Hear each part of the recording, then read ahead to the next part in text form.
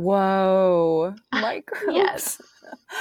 Science. That's wild. How do people think of this stuff? I have no idea.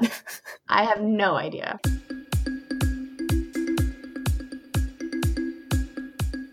Welcome to the Nutrition Nerds podcast. My name is Jennifer Baugh. And I'm Kelly Yates. And we are The Nutrition Nerds. We both hold bachelor's degrees in dietetics and are on our way to becoming registered dietitians. Each weekend, we'll share the latest in nutrition news from popular media and debunk fad diets and food myths. This is not supposed to be dietary advice. If you are looking for dietary recommendations, consult a registered dietitian. Enjoy! Welcome, nerds, to episode 78. Thank you so much for joining us and tuning in. If you want to support the Nutrition Nerds, please go to our website, thenutritionnerdspodcast.com, and go to our shop and get some cute nerd swag. Or you can become a patron of the show for just $5 or $10 a month. And if you can't do any of those things, you can always just share us with a friend on social media or in conversation. This week on the show, we'll be talking about how a common heartburn medication may lead to an increased risk of cancer. Then we'll talk about how gluten consumption may increase your risk of type 1 diabetes. Then we'll talk about protein overload. And finally, a way to create dairy ice cream without animals. This first article is from CBS News and Others, titled Popular Heartburn Drug, Zantac, Pulled Off the Market. Oh, I didn't realize it was pulled off the market. Yes. Oh, wow. Yeah. Oh, I'm excited. Yeah, but you know what? That is true for all vendors because I was in 2 separate grocery stores this week and I still saw them in the drug aisle. Oh. So that makes me sad. Yeah. But we'll get into all that. Okay. So even if you're not buying Zantac, you should know that it's generic. Radidine is being pulled from the market because of its cancerous byproduct found during third-party testing. The testing was a routine check done by the company Sanofi, who makes it. Radidine is a H2 blocker, or a histamine 2 blocker, which decreases the amount of acid created by the stomach. Our stomach creates acid, and that's a good thing because it helps digest proteins and helps kill off bacteria that doesn't belong in our gut. Over-the-counter Radidine is approved to prevent and relieve heartburn associated with acid indigestion and a sour stomach. Prescription Radidine is also approved for treatment and prevention of ulcers of the stomach and intestines and treatment of gastroesophageal reflux disease, or GERD. The FDA says it's working with international regulators and industry partners to determine the source of this impurity in Radidine and examining the levels of NDMA. NDMA is short for the compound N-nitrosodimethylamine. Now, if NDMA sounds familiar to any nutrition nerds out there, it's because this is the same compound that is a byproduct in smoked, processed, and cured meats. Oh. Now remember, the dose makes the poison, and some people are getting too much of this byproduct from medications and foods. On Wednesday, September 25th, Sanofi, the company that makes Zantac, announced that it's halting distribution of it. So if you or a loved one is taking Radidine, over-the-counter or prescription, I encourage you to talk to your healthcare professional about other treatment options. Dr. McGibbon, a doctor of gastroenterology, was quoted, "Every medication has potential side effects, so you take it for the shortest time and try to fix the underlying condition and eliminate the need for the medication." Yeah. And I definitely agree with the doctor here. Consumers and healthcare professionals should report any adverse reactions with Radidine to the FDA's MedWatch program to help the agency better understand the scope of the problem. And we'll have a link in the show notes if you want to report a reaction. European countries are undergoing their own investigation, as Zantac and Sanofi are an international brand. And yes, there are multiple drugs on the market that are approved for the same or similar uses as Radidine. Other heartburn drugs on the market, such as Prevacid, Nexium, and Prolosec, have different ingredients and are not included in this alert. And we also covered heartburn medications on episode 72, so please check that out if you want tips and tricks for how to reduce heartburn without drugs. Ooh, yes, there's a lot of them.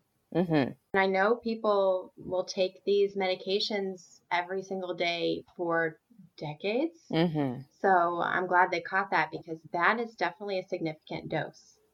Yes, when you take something every day, it's definitely going to have an impact on your health, and that can be for good or for bad. Right. Yep. Or both. Mm-hmm.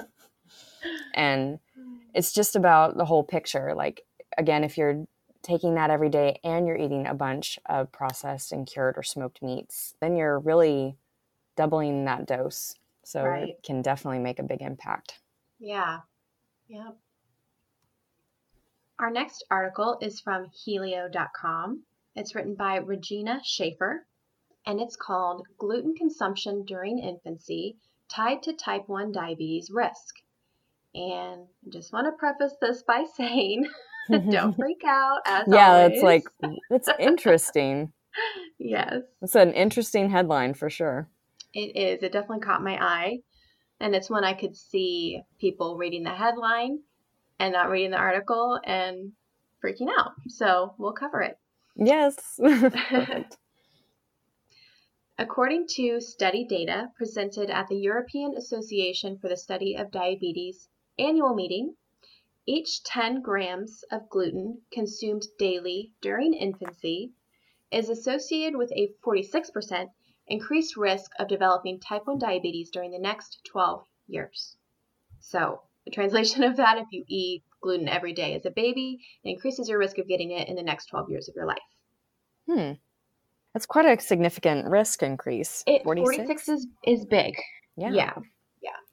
The study states, no studies have investigated the relation between the amount of gluten intake by both the mother during pregnancy and the child in early life and risk of developing type 1 diabetes in childhood. So they also examined the mother's intake of gluten and its impact on diabetes as well. Okay. Makes sense because when you're an infant, usually you are, still have a lot of risk factors based off of the time in the womb. So right, exactly. The researchers' objective was to examine the association between the maternal gluten intake during pregnancy, the child's gluten intake at age 18 months, and the risk of type 1 diabetes in the child. And this was a Norwegian study. It was population-based and nationwide. So during a mean follow-up of 12.3 years, 346 children, which was 0.4%, developed type 1 diabetes. The average gluten intake was 13.6 grams per day for mothers during pregnancy and 8.8 grams per day for the child at age 18 months. And I know we're talking about gluten in grams here, and unfortunately I don't have a great way to make that applicable to our everyday real life diet. Okay, yeah. Because it's a part of our diet. Right. I was gonna ask, of course, so it's interesting. Yeah. I really wish studies would make that more translatable right. into actual foods. Yeah. I'll see if I looked around a little bit. If I find anything that makes it make more sense, I'll post it because it is kind of abstract. So researchers found that maternal gluten intake in mid-pregnancy was not associated with the development of type 1 diabetes in the child. However, each 10 grams per day of gluten intake consumed in the first 18 months, like we talked about, was associated with an increased risk of developing type 1 diabetes. The researchers were quoted as saying, "This study suggests that the child's gluten intake and not the maternal intake during pregnancy could increase the risk of type 1 diabetes in a child. Our observations may motivate future interventional studies with reduced gluten intake to establish whether there is a true causal association between amount of gluten intake and type 1 diabetes." So I love to hear that because they're taking an association and hopefully doing a study that might show causation, which is really what we care about. The researchers noted that the findings, together with existing evidence, are not enough to encourage people to avoid or reduce gluten intake. So this is not confirming anything. This is not saying stop feeding your children gluten. It's just a possibility. Right. It seems to me that if this was really a causation, then you would have more prevalence of type 1 diabetes. Yes. So even though the risk factor seems really high, when you look at the number of people that have diabetes versus the number of people that are eating gluten, it doesn't seem to add up to me. Just some fun stats. Approximately 1.25 million American children and adults have type 1 diabetes, but we're not even the country with the largest prevalence of type 1. It's actually Finland. Fun fact. Oh, well, that makes sense. This study's from around that area of the world. Oh, yeah. So for them, it's more important to look at possible causation factors. I did find how many grams of gluten are in a slice of bread. Ooh, great. So one slice of bread has approximately 5 grams. So if you are giving a sandwich, like a grilled cheese, that would be your 10 grams right there. Okay. Mm-hmm. And that wouldn't include like the pasta you ate later that day or whatever. Yep, exactly. And I think intake of grains with young children is pretty common when they're trying to learn how to eat solid foods. Cereals and soft breads and things like that are pretty common foods. So I think a 10 gram a day intake is not crazy. Yeah, I agree. If that's what's in one slice of bread. And that is from, by the way, celiacindia.org. Oh, interesting. So at least it's a .org. Yeah. I feel like I can reasonably trust that. So gluten continues to be an interesting enemy, I guess, in some circles, Yeah, I don't know. And I'm wondering... No, go ahead. Well, I'm just wondering, like, how it gets a lot of pushback. There's a lot of skepticism about gluten being a irritant or a possible morbidity cofactor. And maybe, I don't know, as we look at it more and more, maybe we'll feel differently in a few years. Or maybe not. Maybe it's just smoke and mirrors. I mean, I think I was going to say a big part of it, but I think maybe part of it, which we've talked about before on the show, is that our grains have way, way, way more gluten in them than they used to. Yes, I was just thinking that too. So it might just be the dose that we're all getting. Mm-hmm. Because it makes it softer, right?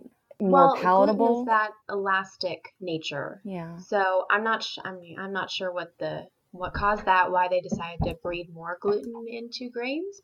But I did think it was interesting that this study was researching the link between gluten and type 1 diabetes, because I had never heard of a link between the two.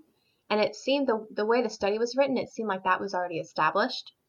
So I kind of looked into that further, and the American Diabetes Association said about 10% of people with type 1 diabetes also have confirmed celiac disease. Oh, interesting. And that's a pretty significant amount considering the amount of the general population that has celiac. Interesting. So there is an increased incidence of it in people with type 1, and they're both autoimmune disorders, and they both have similar symptoms. And according to a Healthline article written by Natalie Butler, who is a dietitian, there is some research suggesting that there may be a genetic link between celiac disease and type 1 diabetes. Mm-hmm. And if that sounds interesting to you, we'll have a link to that in the show notes.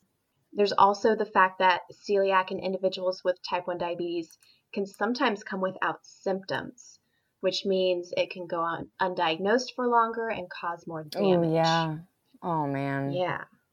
Yeah. So it's really crazy, like the amount of damage that hyperglycemia can cause to your eyes. Oh, yeah. For those of listeners that aren't RDs to be your dietitians, the neuropathy, the loss of sensation in like your fingers and feet, the damage that it can do to your kidneys, your blood vessels, which can affect your heart, your eyes. It's, I think, more dangerous than people realize.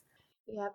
And all of that is to do with having more sugar in your blood means that your blood is too concentrated, basically, and that damages all the tiny blood vessels everywhere, and it just, causes all those things you just mentioned. Right, because those blood vessels in our kidney and our eyes are very tiny. So I think that's why they're probably impacted the most. Yeah, and hands and feet and nerves. And anyway. Head, shoulders, knees, and toes. That's a rabbit hole. So I think, it's safe to say that the more we learn, the less we really know. Yes, definitely. Our next article is from Women's Health, and it's titled, What Happens If You Eat Too Much Protein? It Can Come with Serious Side Effects for Certain People. And it's written by Jessica Miglata, a reporter, but she consulted a registered dietitian. Hooray! Oh, good job. Yes. Miss R.D. Amy Kubal for her nutrition details. And Jessica writes that protein has been the most loved macro for a while now. Want to lose weight? Up your protein intake. Want to see those muscle gains? More protein. But while it's true that protein is an important macronutrient because of its amino acid composition, those are the building blocks of muscle, it's not true that by eating more protein we gain more muscle. It's not like a nutrient we intake and suddenly muscle begins to grow. Right. It doesn't directly transfer to your biceps. Right. It doesn't, it rebuilds them. So protein is vital in your diet in order to preserve, repair, and grow muscle, but not in the way like it's contributing directly to it. You still have to go lift weights. Right. Or rock climb. Yeah. Or, yeah. However, it's possible to go overboard on protein. You can eat too much of anything. Currently, the RDA recommends just 0.8 grams of protein per kilogram of body weight.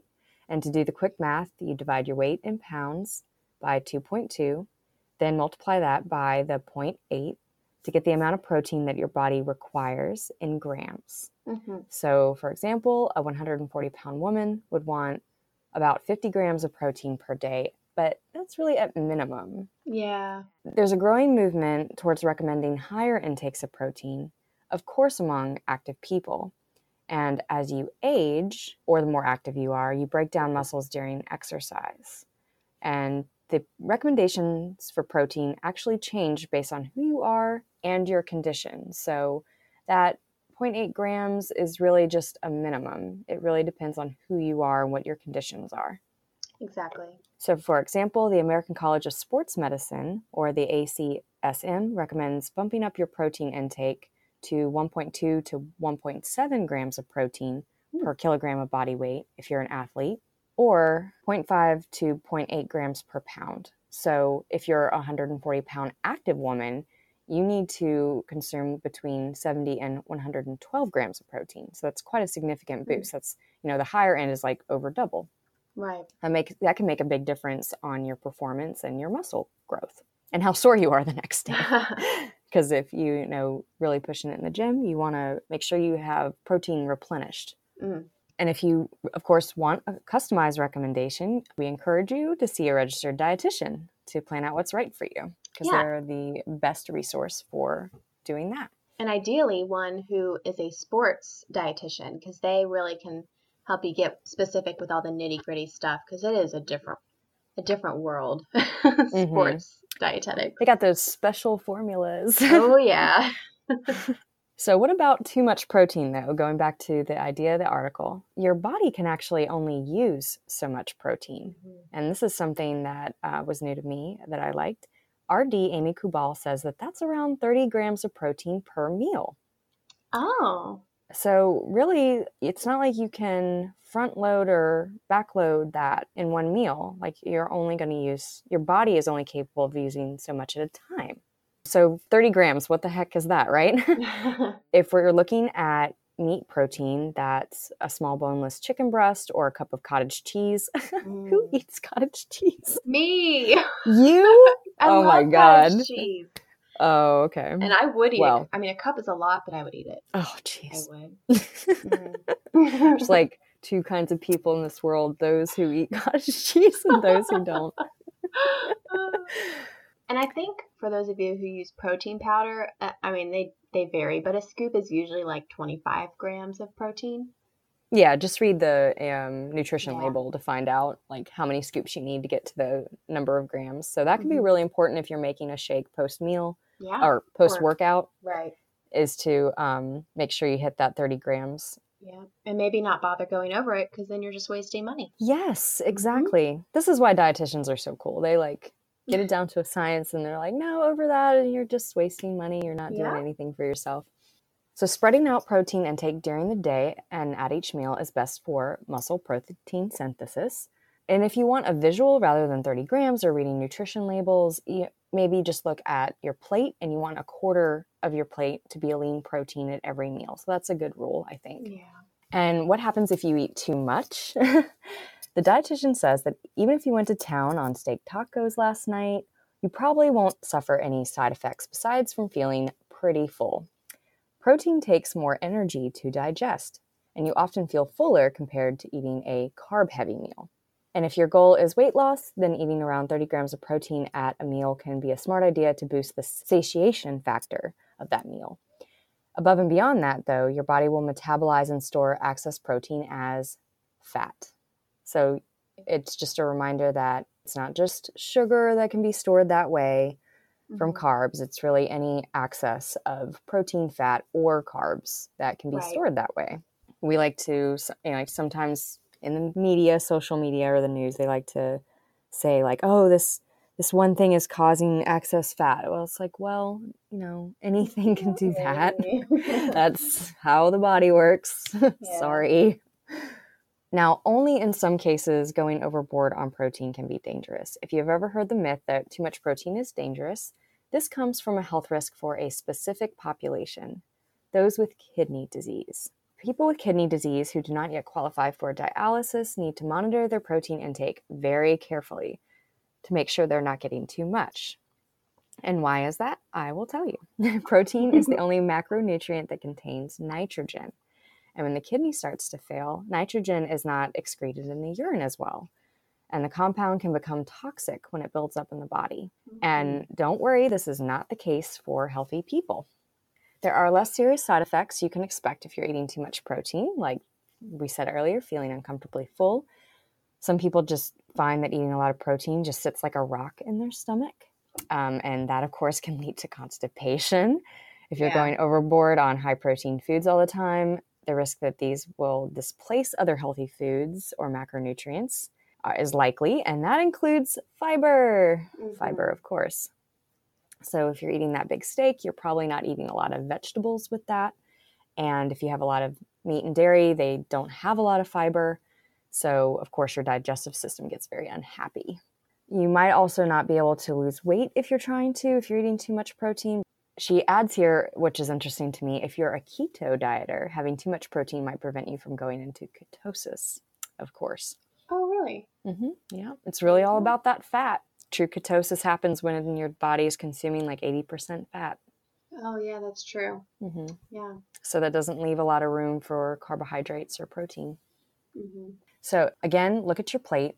1/4 protein, 1/4 starch, and 1/2 non-starchy vegetables is an easy guideline for filling your plate properly. If these ratios are off in any direction, it's an indicator you might be skimping on or going overboard on a particular macro. So again, it's all about balance. So what can you do if you've gone overboard on protein? She recommends drinking more water to help your kidneys move things through and flush the nitrogen from the protein out of your system. And then at your next meal, take the opportunity to look at some of the other macronutrients your body may have missed out on lately, like complex carbohydrates, which will contain fiber. And of course, after you eat, check in on how you're feeling. If you didn't have any vegetables and you're feeling off, be sure to get those in next meal. Ooh, I like that she said that, because I was also going to say what you described with the 1/4 meat, 1/2 vegetables, 1/4 starch. That's my plate, basically. And if your plate looks like that at every meal, that's great. But if your diet looks like that overall and it's not exactly that at each meal, that's fine too. Because, we go out to eat and get a hamburger and fries, and then maybe the next meal we'll have a big salad. And, as long as it evens out, you're fine. Yeah. I like that you said that. And Kelly is referring not to her personal plate, but my plate. For those of you who are maybe new to the show or don't know already, it's the My Plate guidelines that gives us a visual representation on a balanced diet. Yeah, it replaced the food pyramid. Yes. Yeah. Down with the pyramid. My Plate is a big win, I think. Yeah, it's so much easier and more flexible. Absolutely. So what's funny to me about this article is that there's a huge movement right now to be more plant-based. And it was interesting to me that they didn't talk about that at all in this article. And what's interesting about plant-based proteins is that I don't think you have to worry about protein overload or a lack of fiber, because of course the plant's going to provide those things along with the protein, unlike a meat or a dairy. Yeah, they tend to be lower in protein and, like you said, higher in fiber. And they also usually have, maybe some phytochemicals or some other good minerals and vitamins that aren't as abundant in animal proteins. So, yeah, that's a great way to kind of lower your protein but still get it in to your diet. Mm-hmm. Do you have a favorite plant-based protein? One that I used to eat a lot more when I was a vegetarian, and then I stopped eating when I became paleo, and I just never tried it again, is tempeh. Really, it's like a fermented soybean product, and it's really the only kind of soy that I liked, and it's really yummy. You can like marinate it in some teriyaki sauce and saute it in like a cast iron skillet, and it's just got this really yummy flavor. I've never tried it, and I need to. Yeah. As someone who thinks that, well, I used to not like tofu, but I can't say that anymore, but I'll explain more of that later. I need to try tempeh because I heard it has a nuttier flavor to it. Yeah, exactly. Mm-hmm. Cool. That was appealing to me. And it was also featured recently on Food and Nutrition magazine, too. Oh. So that magazine's put out by the Academy of Nutrition and Dietetics, and it was on the front cover recently. It's also got some texture to it. The soybeans are not completely mushed up, so I like that too. Yeah, right. I don't think it looks very appealing, but it looks horrible. So it needs to be dressed up, I think, with other things, other like vegetables to kind of... Yeah, just close your eyes while you eat it. Don't eat with your eyes. Got it. Yeah. I think my favorite plant-based protein are beans and lentils. A lentil soup or a nice Indian dal is one of my favorite things. Or a curry. Gosh, I love dal. Yeah. So I got to make that soon. So real quick on the tofu thing, I've always said, I don't like tofu. And it's a shame because, it's pretty healthy for you. So one of my projects that I've been working on in my internship is to make tofu palatable to me, because I figured if I can do it for myself, like I could turn other people on to this healthy food. So I made a veggie banh mi sandwich, and a banh mi is a Vietnamese style sandwich. It usually comes with pulled pork, which is delicious. Oh yeah. But it does have a lot of saturated fat. And so what I did is I marinated tofu and cauliflower in a Vietnamese style sauce and overnight, which is very important. I realized for tofu, you have to marinate it. If you don't marinate it, you're doing it wrong. And I cut it up into thin strips to marinate it so it really get saturated. And I grilled it up and made it nice and crispy, like golden brown, And I put it in that bread with like the usual banh mi dressings, which is like pickled vegetables and jalapenos, cilantro and mint, a little bit of mayo and sriracha. And it was delicious. I didn't know I was eating tofu. And one of my preceptors, who's a manager over there in retail, was like, okay, I didn't like tofu either, but I would eat this. Definitely. So that was just a big win to me. Like to have a guy, a male, be like, okay, like big meat eater, and be like, okay, I like this. I am drooling. Yeah? That sounds so good. Yeah, it turned out well, and it's a really beautiful sandwich too. So and it's gonna go on sale at the Emery Cafe on Wednesday. So hope it goes. Oh my gosh! I hope it goes well. I'm gonna be in the kitchen on Tuesday doing quantity food production. So yay! Wow. Well, at least it's your own recipe. That's so cool. Yeah, it's exciting. I just want to slip this in here since we're talking about soy, and I know soy is still controversial. Listen to episode 10 if you haven't already. It's our big soy episode, and it talks all about the pros and cons of soy and the fact that it's not going to kill you and it's not going to destroy your hormones if you just eat it in moderation. So listen to that if you haven't already. It's a great episode. It is. I did so much So, research for that episode, and yes, it was really rewarding. that was a labor of love for sure. Mm-hmm. Yeah. Well, it's kind of funny that you're talking about protein and animal proteins and all of that stuff because my article, my next one, is kind of about that. It's from NPR's The Salt, which is a resource we both love. And it's written, Yes. yeah, I love every time I remember that it exists, I get so excited because I know I'm going to find something there. Always so interesting, too. Yes.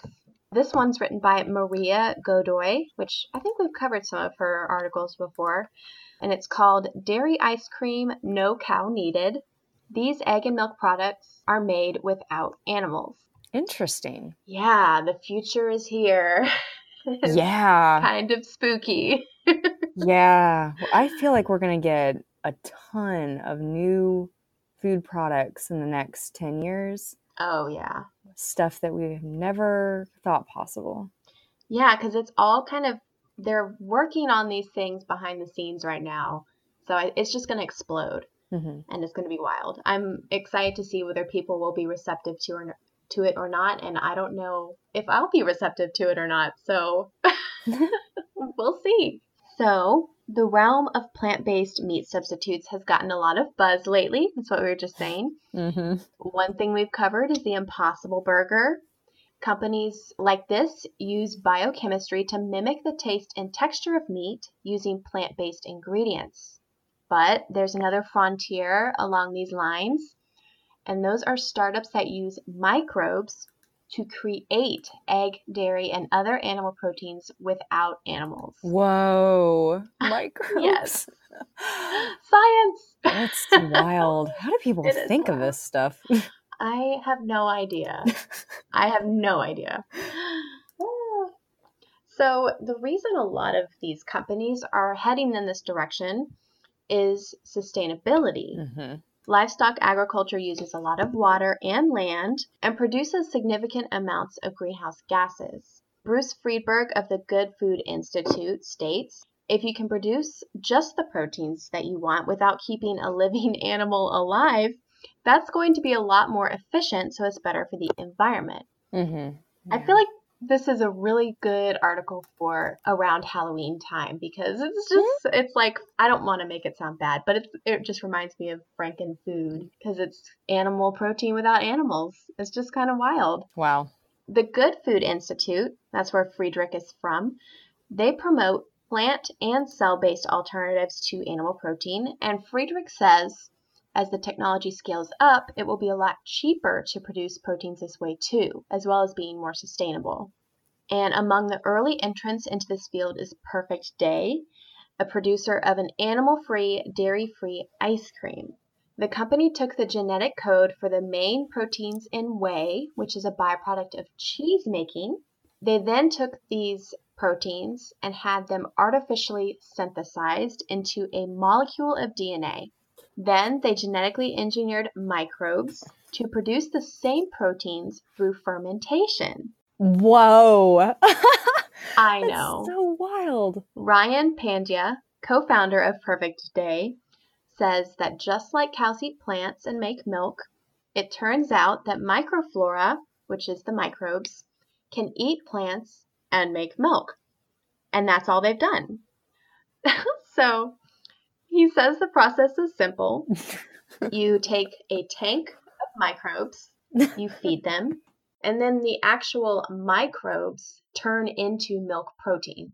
They then separate it out with filtration and drying, and there's your whey. So it kind of reminds me of like how you'd make kombucha or any of those other fermented things. It's just that the microbes themselves are creating the product. So why this big focus on whey? Well, it might be kind of obvious. Whey is a huge part of our food system. It's a big part of what makes ice cream so creamy, and it's a huge moneymaker. The goal of Perfect Day, for instance, is to become an ingredient supplier to all the food companies that rely on whey to boost protein levels in foods like protein bars and protein shakes. Now, the huge catch to this and the huge moneymaker is that these products will not only have cheaper whey proteins in them, but they'll be able to say that they're vegan because no animals were used. Yeah. Yeah, that's huge. It is. Other companies looking to shake up the food supply include Motif Ingredients. Their aim is to produce alternatives to not only dairy, but eggs and meat proteins, also using microbial fermentation, and they also plan to supply those products to food makers. Another company called New Culture is planning to make casein, and this is a different milk protein that instead of making products creamy, it makes them kind of stretchy. So it's what gives cheese its stretchy, springy quality. Mm. Yeah. Now I I'm know. drooling. Is it lunchtime yet? Yeah, it's going to be after this. It kind of is. And the fact that casein so far is only found in animal products is really a big part of why vegan cheeses struggle to mimic animal cheese. Yeah. Yeah, because they just don't have that stretchy quality Casein, that yeah. cheese has. Yep, comes from the casein. Okay. If all of this is sounding a little too futuristic, consider this. Most cheese produced today already relies on this technology, and that is in the form of rennet, which is an enzyme used to curdle milk. And if you look on the back of any cheese package, you'll probably see rennet in the ingredients label. Cheese makers used to get this product from the stomachs of slaughtered calves, but for many years now, much of the rennet used for cheese has been made via microbial fermentation. Oh. So this is already happening, Okay. and it's been happening for years. Okay. Interesting. Mm-hmm. And given that this technology is already out there and that the synthetic animal proteins produced are exact genetic replicas of the real thing, the companies making them don't anticipate major hurdles with regulators at the FDA. But some critics, like Dana Pearls, who is the senior food campaigner for the environmental group Friends of the Earth, are concerned that the FDA will not give sufficient scrutiny to this new wave of synthetic proteins. And I get that concern. She's worried that the adoption of these proteins will make our food supply even more dependent on the fruits of biotechnology. And she insists that the real solution for climate chaos and animal welfare problems are the truly organic, plant-based sources of proteins and organic solutions for less and better meat. So I see her argument. We could just eat less meat, but we also have a overwhelmingly large population. And even if we all reduced our meat intake, it's still very taxing to the planet. So I see both sides. Yeah, and you want to give consumers what they enjoy, and it's just not that simple to say like, oh, well, just stop eating meat and cheese. Like, people don't want to do that. Yeah, I don't want to stop eating cheese. Some people do, but a lot of people simply won't. And you can hear all day about the horrors of the farming industry and the environmental impact, but some people aren't going to give up their favorite foods. So I think it's great that people are creating these options. It's fascinating. Yeah. And if it's as good as the real thing, I'm open-minded. Well, and that's the question, right? If it's as good as the real thing. Alan Bierga of the National Milk Producers Federation says that the products made with synthetic dairy may not have the same nutritional profile, such as vitamin and minerals, as those made from milk from real cows. But remember, this is coming from a spokesperson from the National Milk Producers Federation. So we have to keep that in mind. Okay. They have a vested interest in these products not becoming popular. Okay. Then again, we don't have the nutrition information for these products yet. So we don't know if the nutrient profile is going to be the same. Now, what we do know is that true animal products nutrient profile does depend on living conditions, diet, and other things. For instance, we know that the fat in grass-fed meat has a higher omega-3 content than conventional meat. We know that eggs from chickens who were free range tend to have slightly more vitamins and minerals. So there are a lot of factors that impact the nutrient profile of these animal products. So what happens when these animal products don't come from an animal? What happens to the nutrient profile? So I have to imagine there will be some sort of impact. We just maybe don't know what that is yet. And it could be that they will figure out a way to make these products even more nutritious, because that would be a bigger moneymaker, right? So we'll just have to wait and see. Yeah, future is now. Yep. To be continued. To be continued. That's it for this week. If you want more info on anything we talked about, or if you'd like to read the articles we referenced, you can find our show notes at thenutritionnerdspodcast.com. You can also find us on Facebook and Instagram at the Nutrition Nerds Podcast. And if you like this week's episode, please head over to the Apple Podcast app and leave us a review. Getting reviews allows us to grow and helps us reach more people, so if you have a few spare seconds, we'd really appreciate it. And if there's anything you want us to cover on the show, please drop us a line at the nutritionnerdspodcast@gmail.com or message us on any of our social media pages. We love to hear from you and cover the stuff that you're interested in. Later, nerds! This has been the Nutrition Nerds Podcast. Thank you so much for listening, and until next week, eat well and stay nerdy.